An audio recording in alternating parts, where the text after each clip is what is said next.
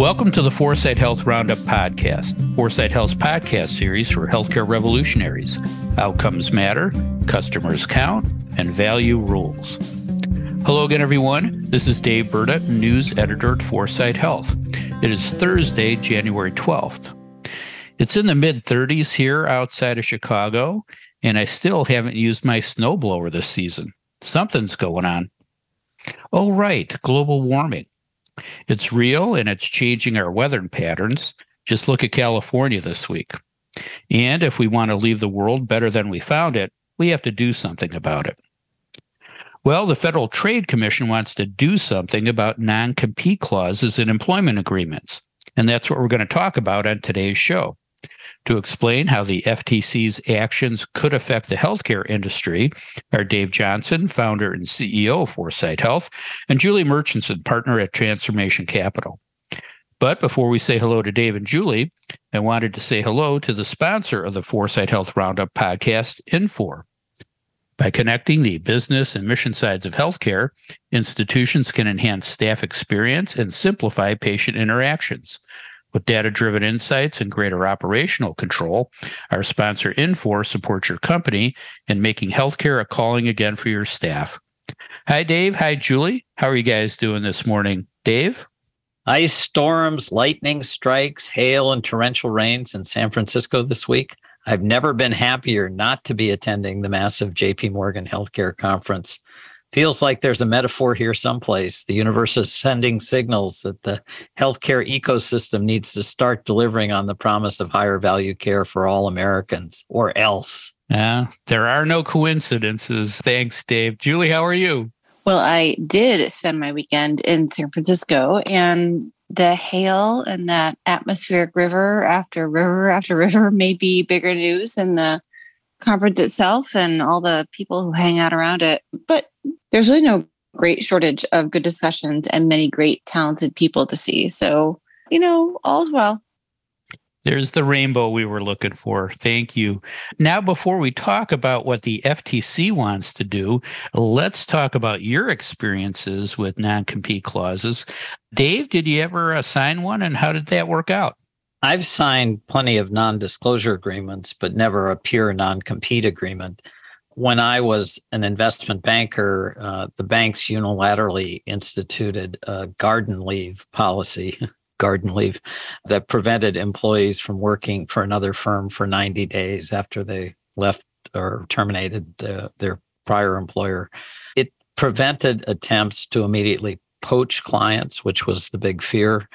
And it raised the bar for poaching bankers from other firms. But even as a manager, I never liked these policies. I thought we should create environments where our people wanted to work for us, not punish them for wanting to seek opportunities elsewhere. Interesting. Thanks, Dave. Julie, how about you? Did you ever sign a non-compete, and how did that work out?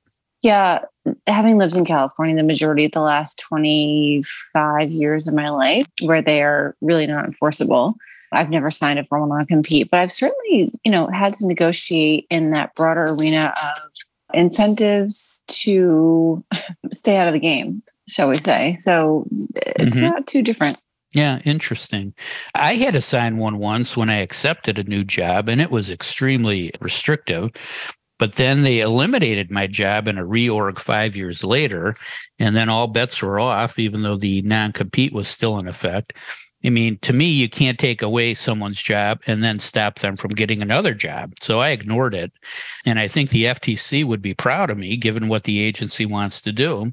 And what the agency wants to do is ban non-compete clauses in employment agreements.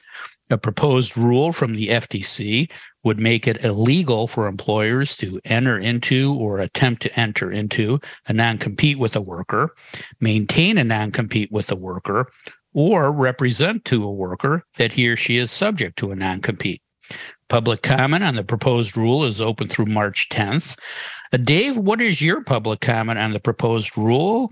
How could it affect M&A activity in healthcare, and how could it affect market-based healthcare reform? The Liberty Bell got a new crack this week. This new rule eliminating non-compete agreements strikes a blow for America's innovators, entrepreneurs, and everyday workers. It seeks to prevent powerful employers from limiting innovation, restraining competition, and dampening wages. The little person has a little more spring in their step. The FTC is actually here to help. I often drone on about the absolute need for pro-market as opposed to pro-business regulation. Government regulation and oversight should create level field competitive environments that stimulate innovation, that encourage risk-taking, that enable better ideas to win. Eliminating non-compete agreements will do all of that in abundance. Today, individual states, like Julie was mentioned, determine the character and enforceability of non-compete agreements. That results in a patchwork approach to this basic human right, I believe, to work freely and pursue our economic dreams. California bans them, and many contend that this prohibition against non-compete agreements has been a driving force in creating Silicon Valley's culture of innovation. Michigan is just the opposite. Its regulations prevented a security guard who had signed an employment agreement from taking a similar job that raised his pay from $11 an hour to $15 an hour. Just ridiculous. I didn't see this new rule coming, but maybe should have. It has Lina Khan's fingerprints all over it. As a third-year law student at Yale, Ms. Khan wrote a highly controversial law journal article titled Amazon's Antitrust Paradox. The article explored the anti-competitive dangers of massive platform companies like Amazon that deliver lower prices to consumers, even as they aggregate market power. I love her fresh thinking and willingness to challenge status quo practices. Maybe we should make her one of our revolutionaries, Dave. That's a good idea. Yeah. And now as Biden's FTC commissioner at the tender age of 33, Ms. Khan has aimed her sights at non-compete agreements. When and if it becomes law, the new rule will apply broadly across all industries, but it will have a disproportionate impact on the healthcare marketplace, which is replete with anti-competitive behaviors by established incumbents with monopoly and monopsony pricing powers. This pro-market rule strikes right at the heart of that well-entrenched group and their practices that stifle level field competition. Let me give you two examples. First, non-compete agreements prevent physicians who sign employment agreements from working in the same geographic area if they leave their hospital or clinic. Physicians, particularly primary care physicians, spend decades building their practices. It's just unfair that these agreements limit their ability to build on their career's work. Is it any surprise then that the AHA has come out against the new rule, the apologist for the incumbents? Secondly, large technology, device, and drug companies often acquire smaller companies with disruptive products and services that threaten their franchise and then shut them down. It's an epic problem, pun intended. It's also how drug companies get a stranglehold on certain generic drugs. Eliminating non-compete agreements will make it harder to sustain those anti-competitive practices.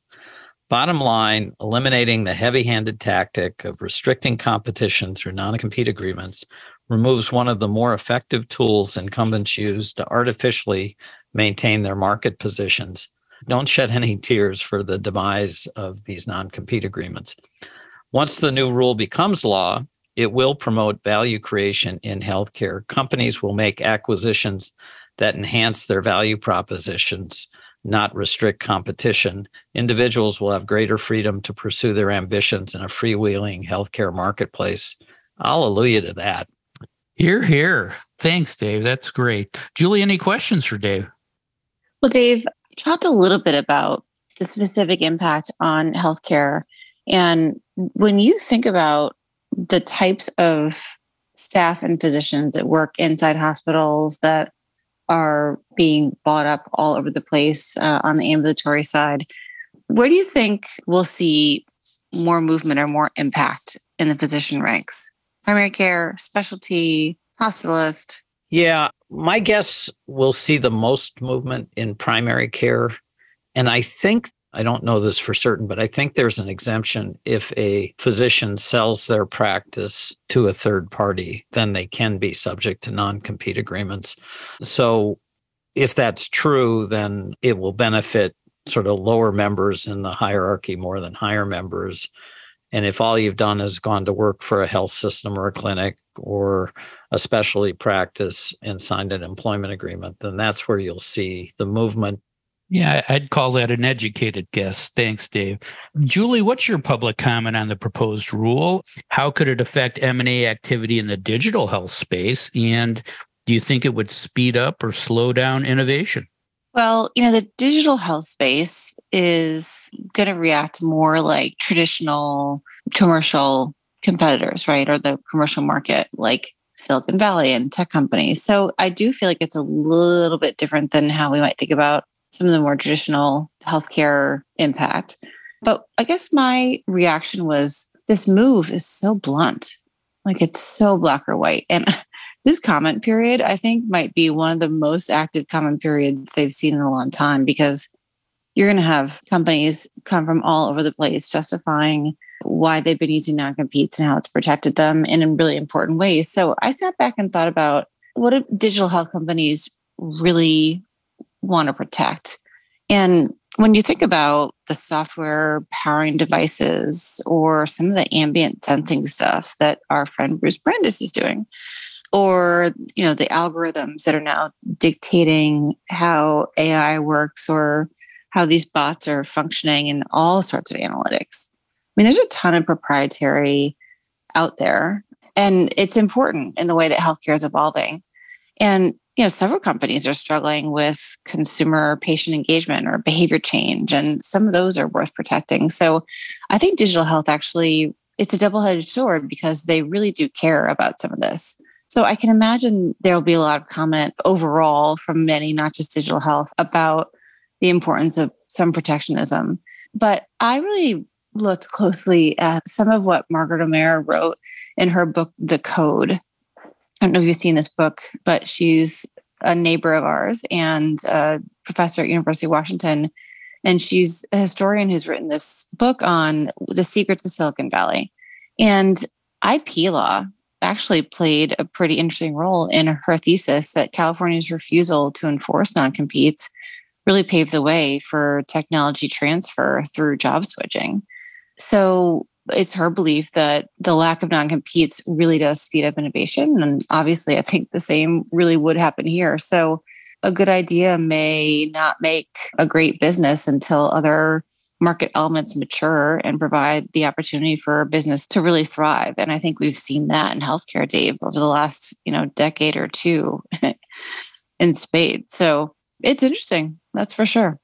Yeah, it is. How do you divide intellectual property between the person who thought it and the company that paid for it?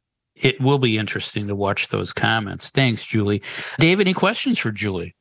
Well, my general question on this topic is whether we can craft non-disclosure agreements in such a way to prevent the types of inappropriate technology transfers that you're talking about, and separate that from non-competition or non-compete, to be determined. And I agree, we're going to see lots of comments. And I'm going to ask you a question here in a second about a comment someone from the Chamber of Commerce made. So let's get to that.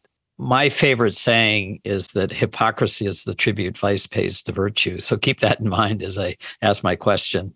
After saying that the FTC's actions were blatantly unlawful, a spokesperson for the U.S. Chamber of Commerce named Sean Heather emphasized that, quote, when used appropriately, non-compete agreements are an important tool for fostering innovation and preserving competition.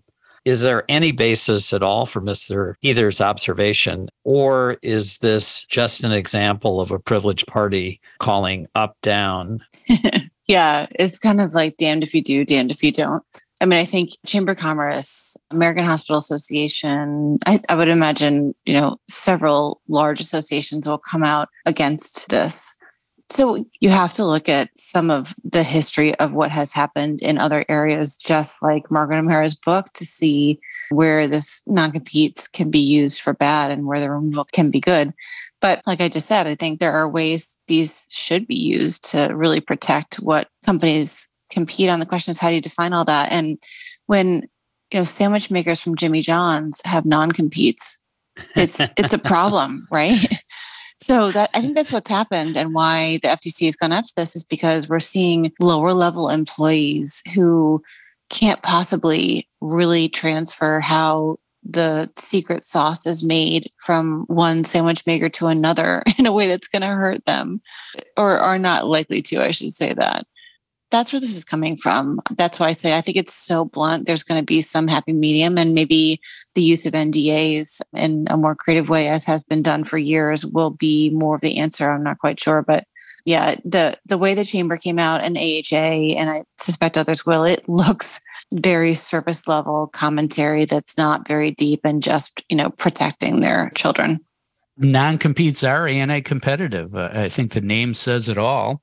If Graham Nash had a non-compete with the Hollies, there would be no Crosby, Stills, and Nash. Think about that, right? Dave, that is insightful. There you go. Now let's briefly talk about other news that happened this past week. Julie, anything else catch your eye? Well, I had 3 things catch my eye. Sorry, Dave, not just one. That talk about where we are in the industry. One, CVS exploring their $10 billion with a big old B acquisition of Oak Street Health, which I think is a great kickoff to the M&A we're going to see this year. The 6-year-old shooting his teacher. I mean, need I say more? And then, I don't know if you saw this, but an incredibly talented, political New York Times journalist who took his own life earlier this week. And another very high profile person. I have no words. It's crazy. Yeah, it is. It is rampant. Thanks, Julie. Dave, any other news this week that's worth noting? Well, after a chaotic couple of days, the nurses' strike at Montefiore and Mount Sinai in New York City settled. The result includes a big pay jump for nurses, lower staffing ratios, and surprisingly, better healthcare benefits. That one caught me by surprise. I don't like mandated staffing ratios. I think it's trying to manage from the top and stifles innovation, which has been the topic we've been talking about. So way too blunt in the regulatory scheme, but this is an agreement between private parties. In all the commentary regarding the strike, I didn't hear any discussion, none at all, of how technology can reduce nurses' burden, enhance patient experience, and improve care outcomes. I believe, as we've probably discussed on the show many times, that human-machine collaboration is going to be the defining theme of the 2020s. So what a lost opportunity in an area that desperately needs to use technology to make everything better. That's great, Dave. Thanks. And thanks, Julie. And thanks to our sponsor, Infor. Infor connects the business and mission sides of healthcare, enhancing the staff experience and simplifying patient interactions with data-driven insights and greater operational control. That is all the time we have for today. If you'd like to learn more about the topics we discussed on today's show, please visit our website at foresighthealth.com. And don't forget to tell a friend about the Foresight Health Roundup podcast. Subscribe now and don't miss another segment of the best 20 minutes in healthcare. Thanks for listening. I'm Dave Berta for Foresight Health.